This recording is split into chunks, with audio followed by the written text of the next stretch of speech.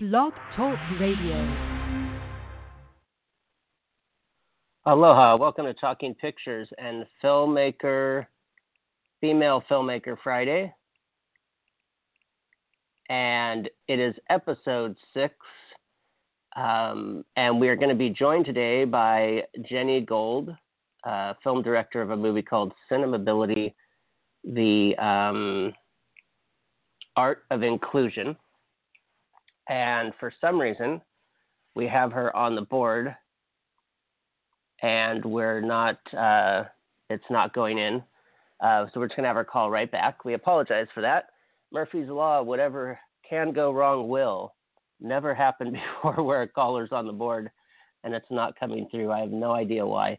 Today we're going to talk about her film. Well, I'll get her to explain the synopsis more thoroughly. This is a wonderful documentary. I don't want to word it wrong.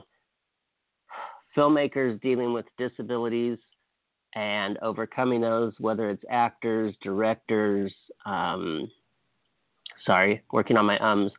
This documentary it came to is on VOD. Hold on. Hello. Hello. Welcome, Jenny. Hey. How you doing? Sorry about that. Good.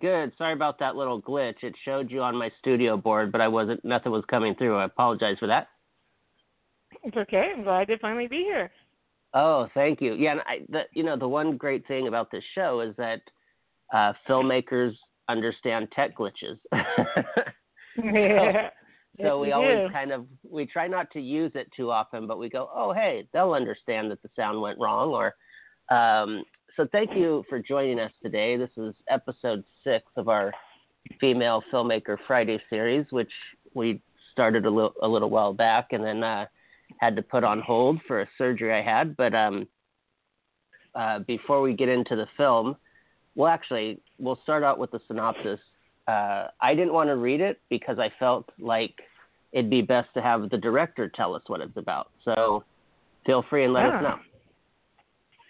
Well, Cinemability is about the power the media has to influence society's understanding of people who are different. In this case, we cover all sorts of minority groups that are underrepresented or misrepresented, but focus on the story of how disability has been portrayed over the decades, really from the silent era to today, and how these portrayals have influenced people's understanding of what someone with a disability is capable of or what they're like.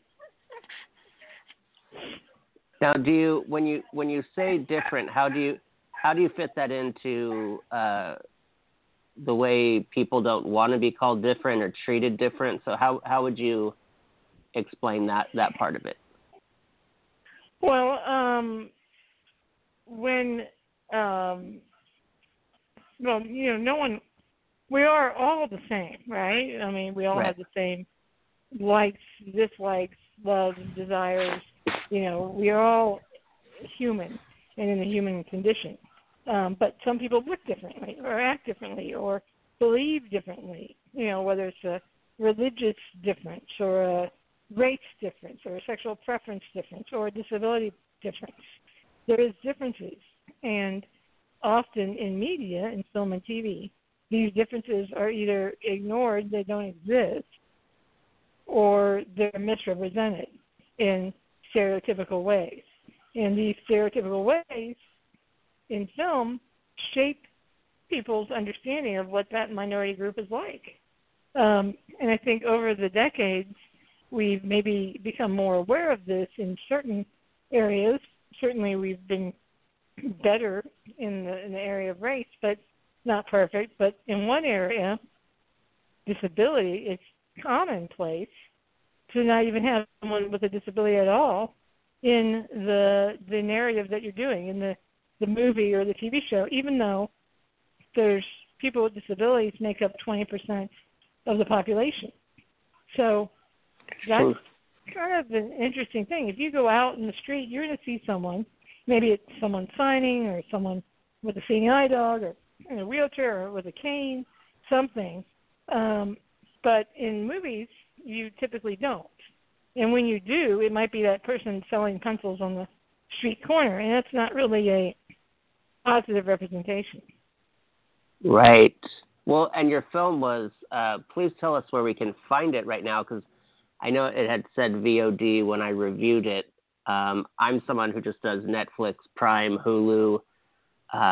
So VOD, that's like, I should know this, but because I don't use it, it's like, so go ahead.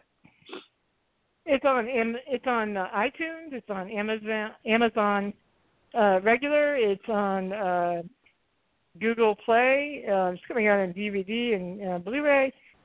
Pretty much whatever your favorite outlet is, you can get congratulations! it. Congratulations, DVD and Blu-ray. Did Jonah tell you that each guest has to autograph a copy for the show?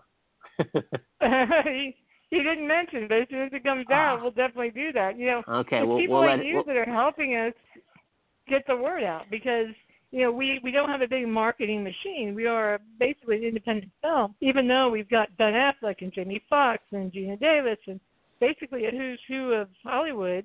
And people don't understand that the film is quite entertaining because, we talk about some serious topics, but, we show some of your favorite movie and TV shows, and we do it in a fun way. I had Peter Farrelly of the Farrelly Brothers tell me, I got more laughs in some of his films because we tried to add a lot of humor and make it a really fun ride, and that's what we did. Yes, it was. For people out there, you guys got to check this out. I was fortunate enough, and of course, thank you to Jonah and Scott and Potent PR. Jonah, I call him like a pillar of this show, but you know him. He's always like, no. It's like, okay, after 1,000 favors, Jonah, you do have to accept a thank you. What I loved that you did with this documentary was, and I'm just going to mention some of the names, just as you just did, just to mention it, so you guys can understand that this how is obviously a human issue, but the people who were in this film, we got to see them and not see them as, oh my gosh, or oh my gosh, it's like William H. Macy. I'm a William H. Macy nut. So to see him and not hear him talking about what it was like to work with Paul Thomas Anderson, or to see Ben Affleck and he's not having to plug Argo. I'm a huge Peter Bogdanovich fan. I was lucky when I was 20. My grandma told me to watch The Last Picture Show. I'm 40 now, so it's like scares me when people say Peter Bogdanovich who. Of course, Gina Davis, Jamie Foxx. And the great thing that Jenny did with this film was, of course, to also show clips. Gary Sinise was a great person. I was glad that you had him in there, all that he does for veterans. And also, I really related to this film because I don't have specific physical disabilities, but I have mental disabilities through a brain tumor that I have, and through being epileptic, I have a lot of memory issues. Like today, I didn't know what date it was when I was talking to my doctor, and so sometimes people look at me and they're like, "Oh, you're fine," and I'm like, "Okay, well, not knowing what day it is isn't fine." Like so, I wouldn't be able to remember my lines. That's why I would never be an actor. So I really liked how you also managed to take all these people and have the human side. And of course, at any moment, we're all film fans, so we're going to be like, Superman when I was 2 is what made me love film. So of course, for 2 seconds, I'm going to be like, Richard Donner, oh my gosh, Superman. So I really want to know, how did you get past any of your own fandom, sitting with these people discussing these issues?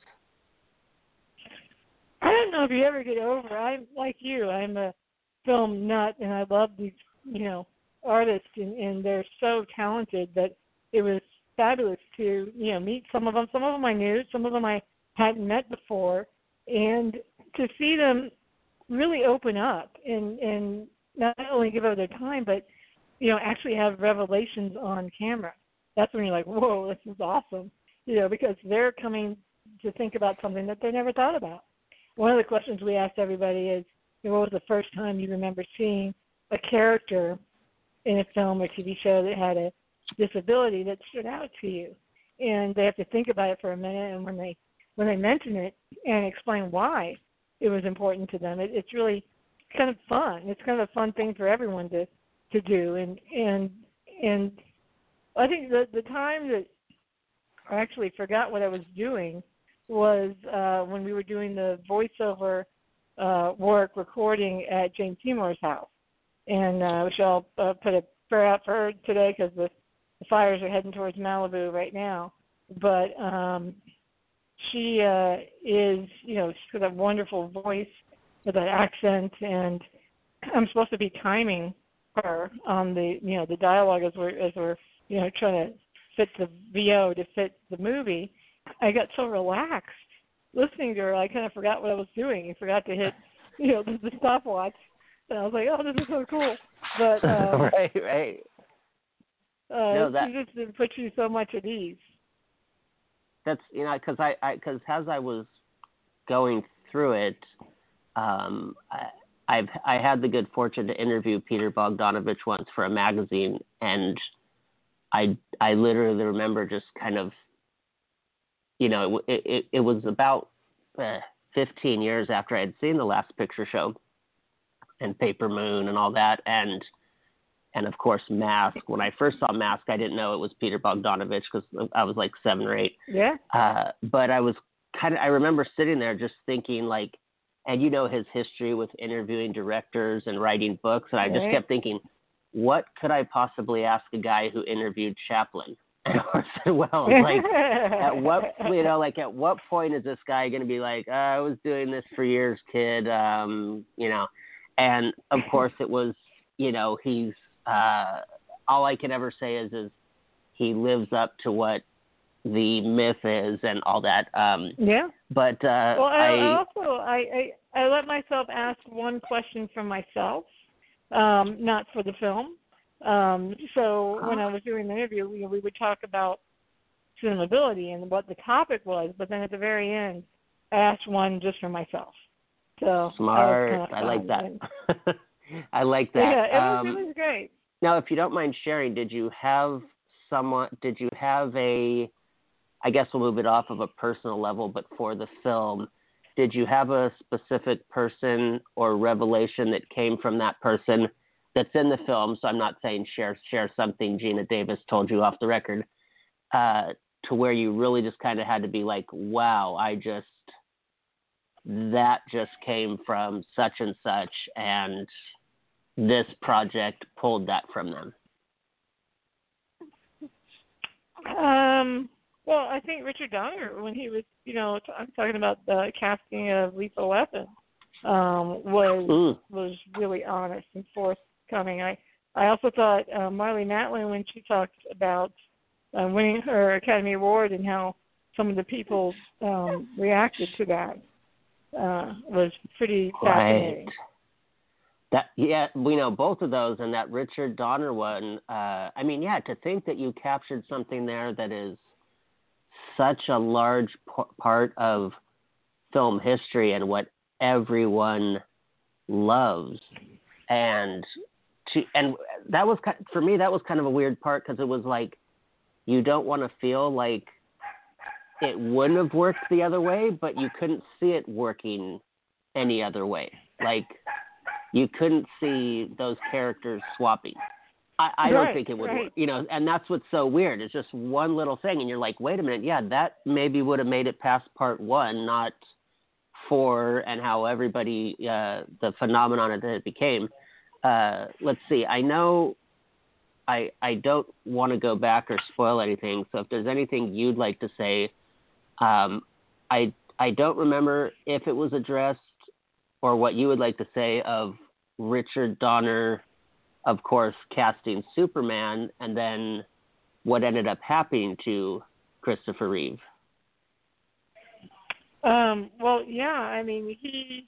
obviously talked a lot about that. Not only Richard Donner, but also Jane Seymour had very, personal relationships with Chris Reeve, and he is a big part of the film.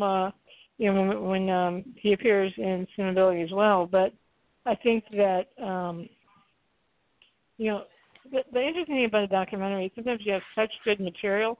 Our first cut was, 4 hours, and now that the film is, we had to get down to 90 minutes. There's a lot of great stuff that is on the cutting room floor, but it's still stuff that we want people to be able to see. So we're putting a lot on the DVDs, and then the Blu-ray will have other stuff, and we're also putting some stuff out on the internet just to let people know. And there's a part where Jane Seymour talks in depth about some Chris stories, which are fabulous and nobody's ever heard before. But it's very, very honest. People were very forthcoming and opened up.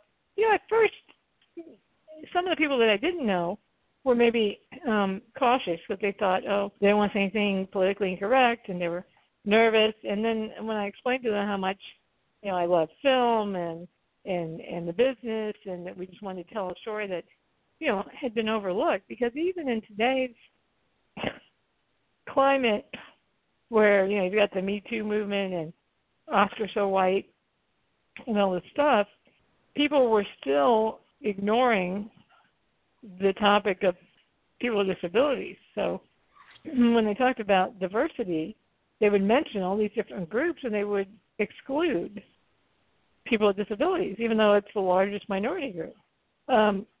So that became kind of an interesting reality that we were kind of noticing, and that's why I think the film is so important right now, to get out there to let people know that you can't have inclusion unless it's true inclusion.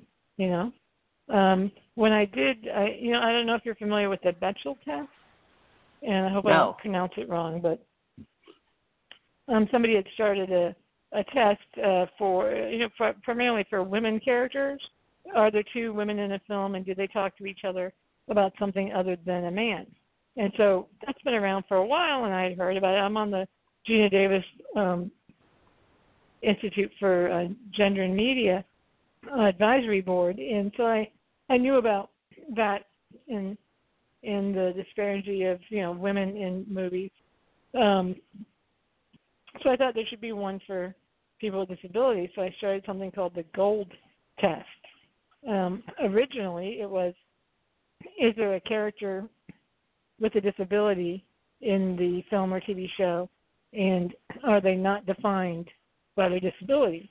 But I realized I had to change it recently and lower the bar, because what was happening was 9 out of 10 films had nobody at all in the film, not even in the background, not even the, an extra being seen. So that meant they didn't exist in that world at all. So now it's like a two-phase test. Is there anybody at all in the film, even in the background, even in a crowd scene?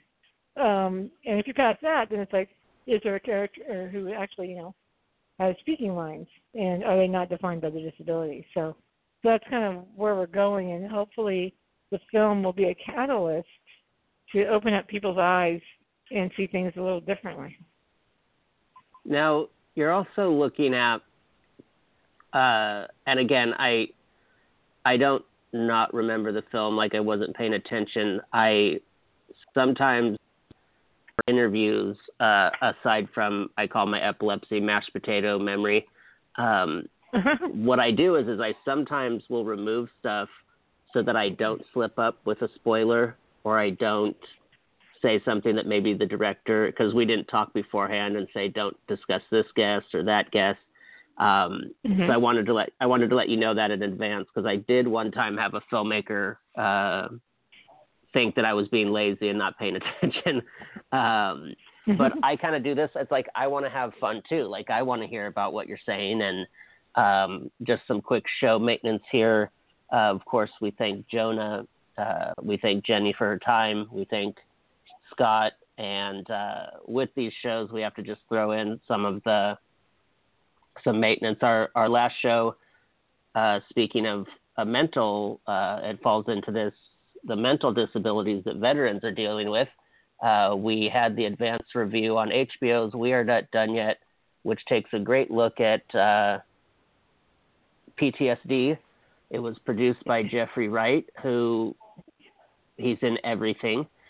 Sometimes people say Jeffrey Wright, who, that scares me. But once you see him, you go, oh, that guy. He's did this documentary for veterans, worked with them to help them with their PTSD. That comes to HBO this weekend, and you can check out our advanced review on our website at www.talkingpicturesla.com. You can also scroll a few more down and hear our review of Cinemability, because once we returned to the last month, we only did 5 or 6 shows, so these will be easy to find. You can go to the top right corner, click on podcast episodes. So now back to speaking with Jenny. Jenny, there was something in the press kit that mentioned something that you've done with the DGA, and I want to get this right, and I don't want to say it, but you're the first. You're the first member to be a DGA member that's in a wheelchair, correct? As far as I know, I haven't seen anyone else. Obviously Ben Lewin, the director of the sessions and tons of other things, is a director who uses Canadian crutches. He had polio as a child, okay. But I haven't seen anyone else who is a wheelchair user, a permanent wheelchair user at all. So I believe that's true.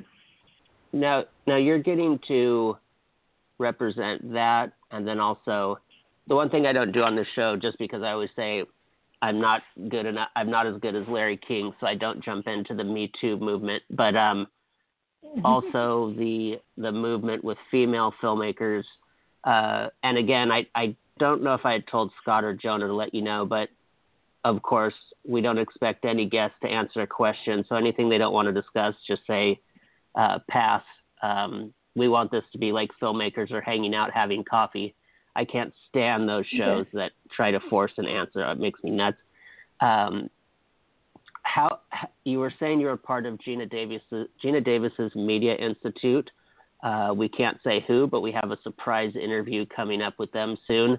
And I always have to tell people, no, it's not Gina Davis. But how is this? How can I put this? I'm always interested in stuff I cannot do. That's why I like talking to skydivers or mountain climbers. Or how does it feel to be in that position of representing a group and being able to be an advocate and a voice for something so important, be it the disability side or also that you're on a part of a board with Gina Davis Institute? I mean, what's that like?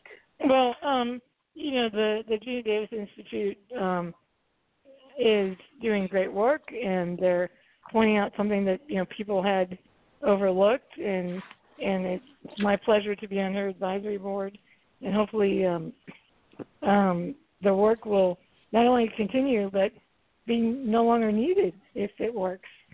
There won't be a need if the problem is addressed. As far as female directors, I'm thrilled that they're starting to recognize that we need more and that we have stories that can be told, and that we should be at the table as well. Well, since that came out and I learned about the Film Fatales, and we've had countless Film Fatales on, and then the Alliance of Women Directors, there's so many different ones. Yeah. Now, I call this and it's going to be a new segment, so you're the first guest. I call it my box of stupid questions that in no way are myself. Well, hey, I'm thrilled to be the first, and I love the fact that you're doing Female Friday. That's awesome. Yes. Well, here's where it comes from, is that I in no way is this an opinion of mine, any of the team, the show, anybody, anyone, but I feel like I hear questions and I think, okay, I can't ask that, but I can create this new segment, because I don't like saying uneducated people, because we all get we all get, we're lucky enough to have parents that support us, or we're lucky enough to have had great teachers. And so it's always tough to be like, you're not as smart as me. But one question that I get, and it concerns me because it can perpetuate itself, is we have the important need of stuff for women, but then as the tipping point goes to say, okay, we want men to fund this, but then the men can't be a part of it. So where does that fall into with these groups and these centers in conversation or in addressing that? Like, we want an all-female crew, but we don't mind if the EP is a guy. So is there anything you could elaborate or answer on that? Sure. I love men of all types. I love men and women. And I think what would be nice is if, we just focus on talent. If we get a crew together and, they're the best one for that project and they're the talented ones, that's who should be, on that particular project. The problem comes when you don't get a chance to be a part of it. You don't even get an opportunity to be hired, right? Because they're not going to consider you because of how you look. But once that's done, I think that that there shouldn't be demands. It should be, who's right for the project, who's available, who's talented, and that's the only thing that should be considered. Not are they male, are they female, are they black, are they white, are they, whatever. It should just be, the able-bodied, the disabled. It should be, this person is perfect to tell the story, and they're going to bring something else to it. What we want to do is, the country is mixed, and the country is diverse, and we want, employment to be the same. Right. Well, I think if you go too much the other way, then you're just doing it in reverse. It doesn't, you don't want to say it has to be all women, because like I said, I like guys. They're good too. I think everyone brings something different to the table. I write with a co-writer who is male, and I think that makes our story stronger because we have two different perspectives. It's all about, telling truthful stories that audience members can relate to, find themselves in, and hopefully enjoy, and maybe even learn something from. Right. Yeah, no, because see, I've also too, what was interesting when it became and again, not Me Too, but the women's movement, these female groups, I found some of my favorite indie directors to where I was like, hey, I might not have ever come across this had there not been a movement or a group or the Fatales. I found out from the Fatales, I was interviewing a director for a festival, and I said, is there anything you'd like to plug while we close out? And she said, the film Fatales. And I went, what's that? And then, 20 guests later, I'm like, my gosh, had she not said that, I wouldn't have seen this film and this director, and I wouldn't, know this person that comes on the show. And so what I also look at is that, like, I was at a film festival once, and they were like, women's only brunch. And for me, I was thinking, okay, 4 of the people attending that wanted to come on the show. And I'm not saying like I'm the LA Times or I'm going to make your career if you come on, but I had to kind of wrestle with. You're not? Well, that's what Jonah told me. Damn. Martin Scorsese was on yesterday in case nobody knew or listened. Well, did you give him my number? I know. Did you give him my phone number? Hey, wait a minute. You already know Ben Affleck. You're ahead of me.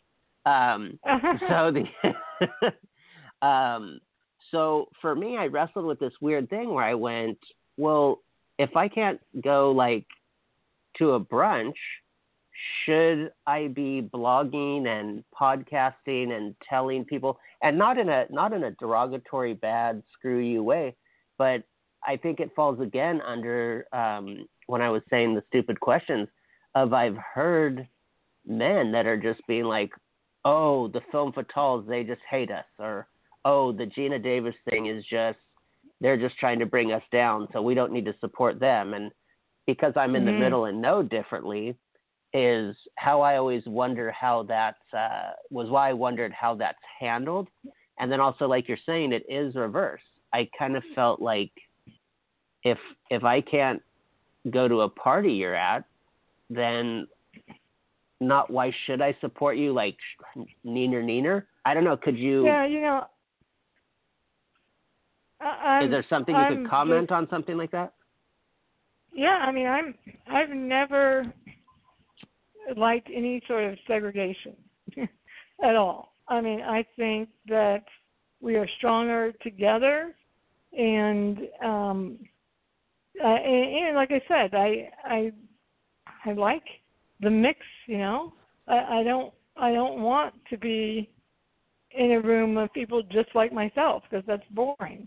I want to be in a room with everybody and learn from people that had different life experiences that I don't have. So I don't really feel that comfortable in a, I guess people do like a women's lunch only. I don't know why. I guess they just, want to, I'm with you on the together thing. The Gina Davis Institute, when they have meetings, the Gina Davis salons, it's not just women. There's men. There's men on the panel. There's, when I do a panel for Cinemability, I don't have just people with disabilities. I have, able-bodied folks. I have everybody, and every different sort of everybody, because we're all in the mix. And I actually feel most comfortable when it's a bunch of people around. I work with a lot of men, because, I like guys too. It's just like I said, people, we're in a time where people are kind of picking teams rather than just joining the human team. What a great God! I really like what that you just said. That there's been so many, and we'll just stay away from all the other divisions in the world. But I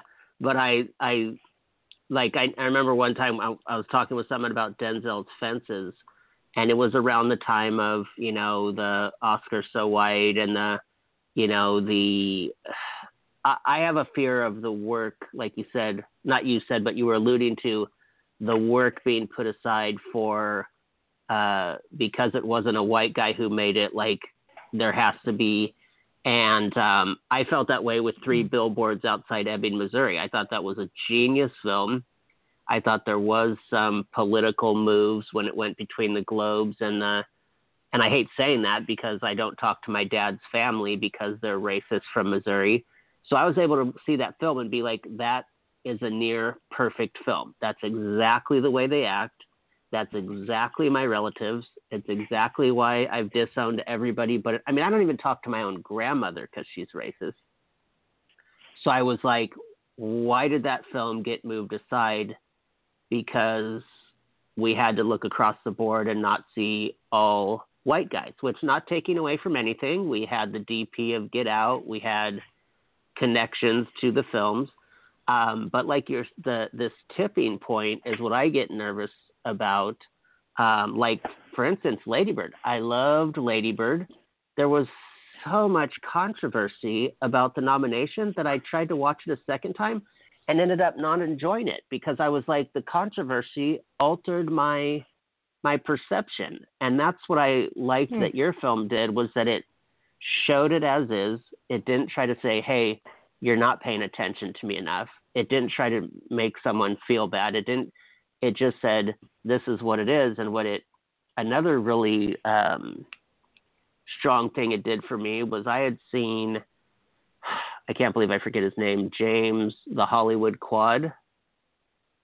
Jim Trost. I had seen his documentary that he made about himself at a film festival years ago.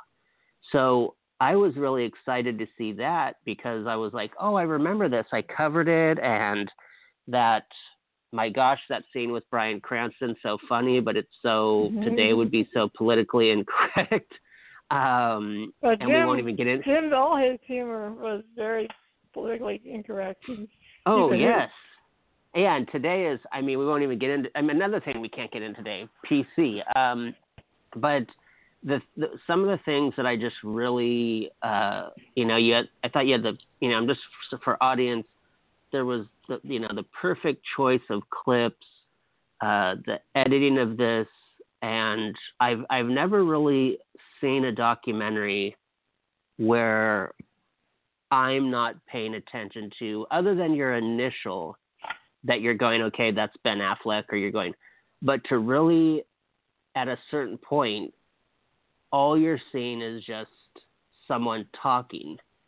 And that was just what I really wanted to commend you on again, because I think, like with any documentary, you know, we're intrigued because a certain historian is talking, or we're listening to film history more when Scorsese talks than when a professor at UCLA talks. This was, I mean, other than, was it just natural, or, I don't mean to like repeat a question, but I think this is a little bit different. Was it natural, or did you ever get a please don't treat me like, or any of that from some of the people in it? I mean, because this isn't just like some people that are known. This is like, you had the top of Hollywood. So was there anybody that had to consciously be like, look, I just want to be Ben. I don't want to be the Academy Award winning producer. Like, was there any of that came up in the making of this? No. I mean, like I said, the only thing with some of the people that maybe I didn't know in advance was a little trepidation about saying the wrong word. You know, like they didn't want to say anything that was offensive. Okay. But like they wanted to be politically correct, because still in our culture, you know, people say things like wheelchair bound, you know, and because I use a wheelchair, you know, they were, you know, maybe a little cautious. But once I, you know, kind of started talking to them and realized I'm a filmmaker first, and that's what I'm interested in, and we started talking about films, all that went out the window, and they were at ease, and we had a good time. And a lot of times they actually opened up more than I even expected. You know, I thought, you know, I wouldn't have revelations of their own, but they, you know, I'd ask them a question and they'd say, wow, you're making me think about something I never thought about before. And then they would elaborate, and we would get it on camera, which was, you know, great, because, like you said, you see these people, and they're usually playing a part. And you don't see them being themselves. Even if they're on, you know, a talk show, they're still promoting something, and they're, you know, still doing their job. But we had a moment of a conversation where they're basically opening up their true thoughts on the topic. See, this is, yeah, and this is why everyone, you really need to check this out, because this is, I mean, even like you're saying, or alluding to, even Ellen, Jimmy Fallon, you're getting some form of entertainment, which rightfully so. You don't want a boring William H. Macy just sitting there talking.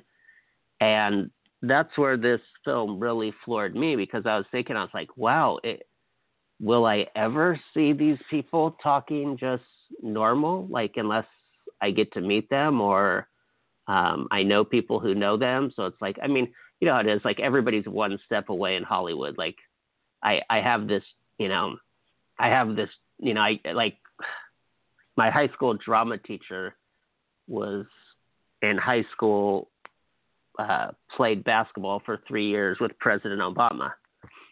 Goes to his house, they hang out, you know, would go to the White House. And I just always had this joke that it's like, why am I one step away from the president? Like, why am I one step away from my favorite rock star? Like, my friend knows my favorite director. Like, am I ever going to get that step out of the way? Like I want to shoot this with Obama, like, just once. just to say I did, you know. Like him, whether people like him or not, just be like, yeah, Obama beat me in one-on-one. So that's what I really dug. Was this was at a point I stopped. Other than I will say William H. Macy, I never stopped noticing that it was him. Sorry, I don't mean to have my geekdom be taking your time. So now we'll he go was in. Great in the film. He added a lot of. He had some funny moments too. There's just that's a guy that I just think can do no wrong with his work. Now some of the just basic questions that we ask each guest, we try to act like we're as cool as inside the actor's studio, but yeah, it's a big influence. I mean, how can it not be? But we're not going to ask you what do you want to say at the pearly gates. What's your favorite word? We have to be somewhat original. So our first question is what, aside from we as filmmakers, let's say the budget's there, the script is there, the cast is there. What's the genre that you want to do before that you would have to do if given the chance? It's easy. I've had a script that I co-wrote for a long time. I'm a big Hitchcock fan. You're talking about Peter.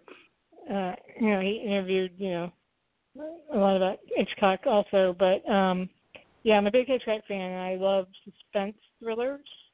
And I have one called Adrenaline, where the women are the bad guys.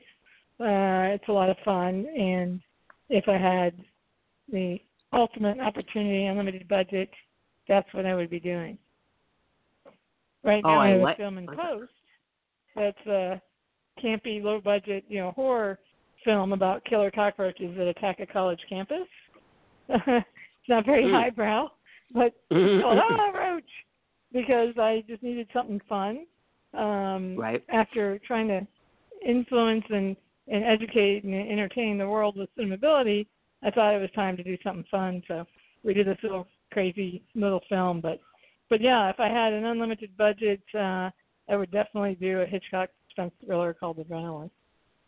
Well, I really like that you mentioned that, because we have I used to always love when I was 20, and I was just fortunate because of my grandma, so I'm not talking in a snobby way, but I was lucky that I was 20 years old watching Hitchcock and Billy Wilder and David Lean, and you'd ask me my favorite film, I'd say Strangers on a Train, and I would get these friends who just would not watch it, but then they would go watch like Double Jeopardy with Tommy Lee Jones and Ashley Judd, and I'm like, it's the same thing. They can't figure it out. It's whodunit, and you love that now, but you won't watch this.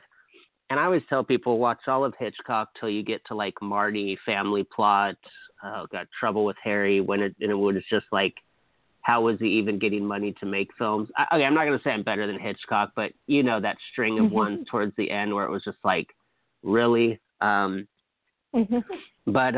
Hitchcock, great answer. Let's see.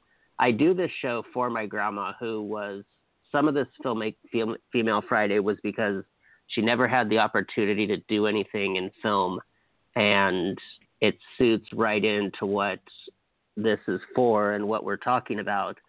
And, she could have just hung in with anyone talking film and knowing film. And so the next question is just basically the opposite. No money, lights are off, haven't eaten in a week.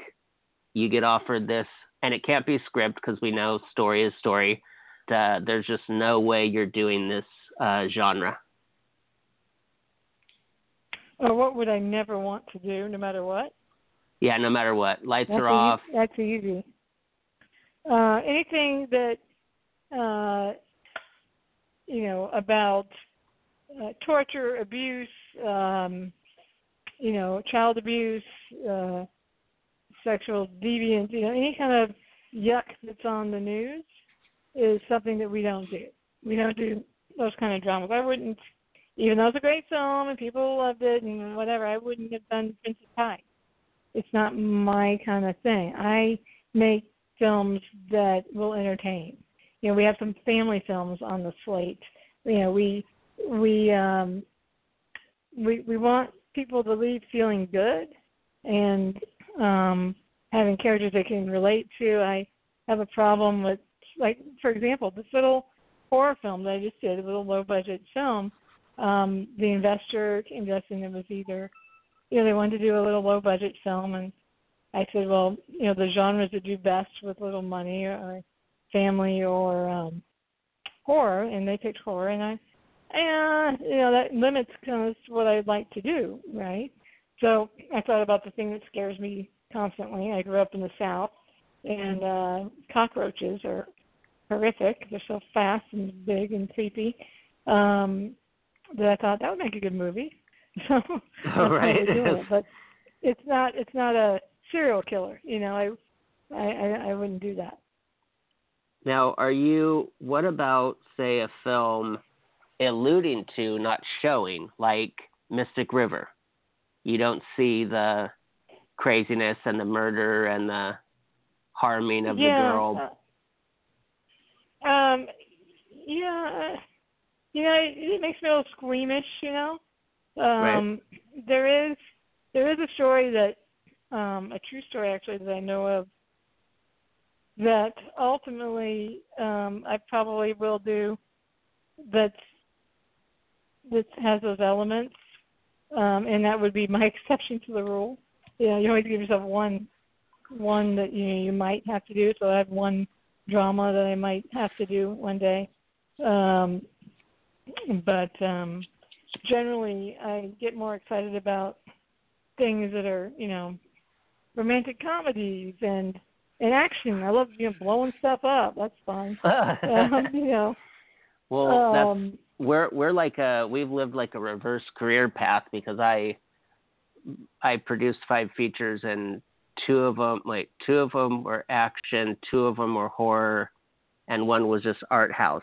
But it's one of the reasons why I can't watch horror movies anymore, because the directors required me to watch so many, from good to bad to B to, that I just got tired of it. That it has to be a really smart horror film, or has to be something that I thought Shutter Island walked those horror elements, but you would have never got me in there if it wasn't for DiCaprio and Scorsese. So yeah, that's one of the reasons I think I got into loving the business was watching Jaws. As a kid, and I was probably way too young to see it, but seeing the audience jump and that kind of horror I really like. And as a kid, my older sisters would make me go to all these films that I didn't want to, and wasn't really old enough. But if you had an older sibling that was over a certain age, they could take you.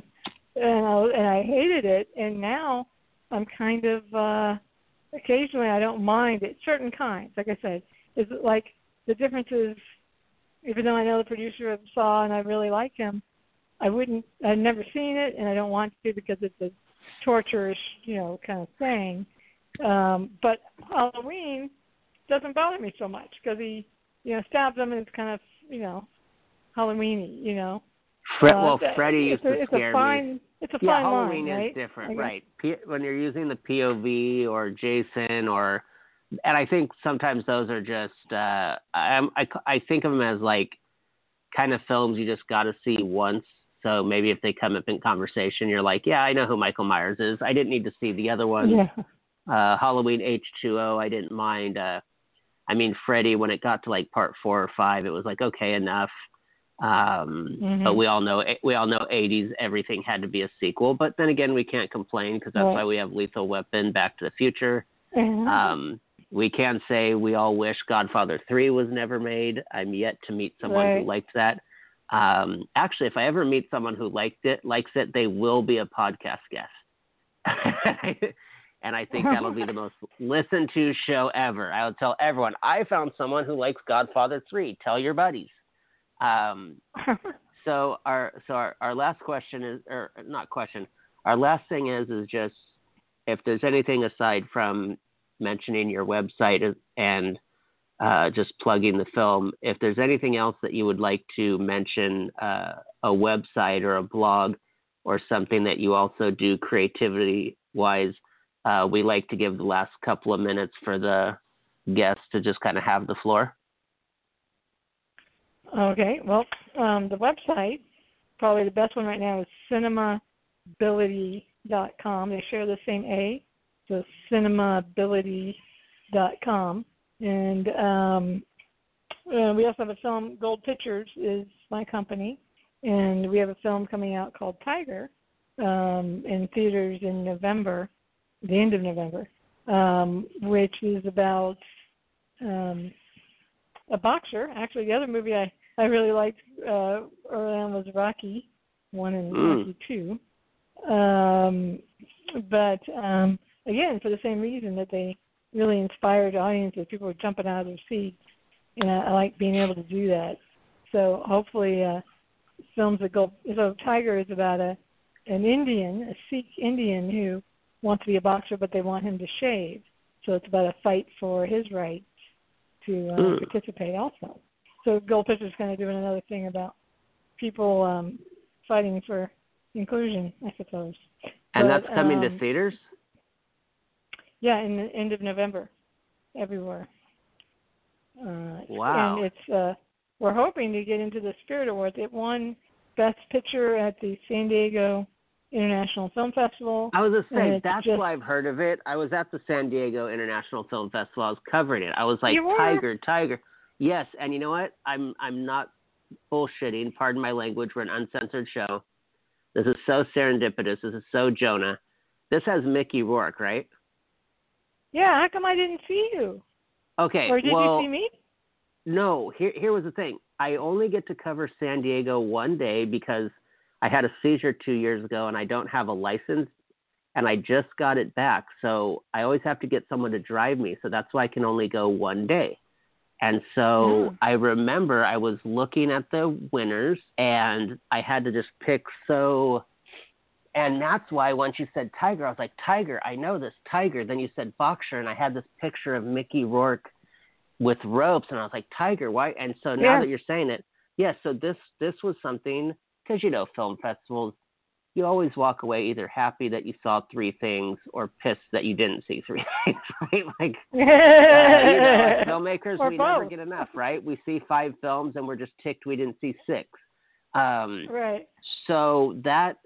So, okay, oh my gosh, that's so awesome. And I will say, I don't invite myself anywhere, but I invite guests back. So if you would like to come back, we'll talk through Jonah or however you want to talk.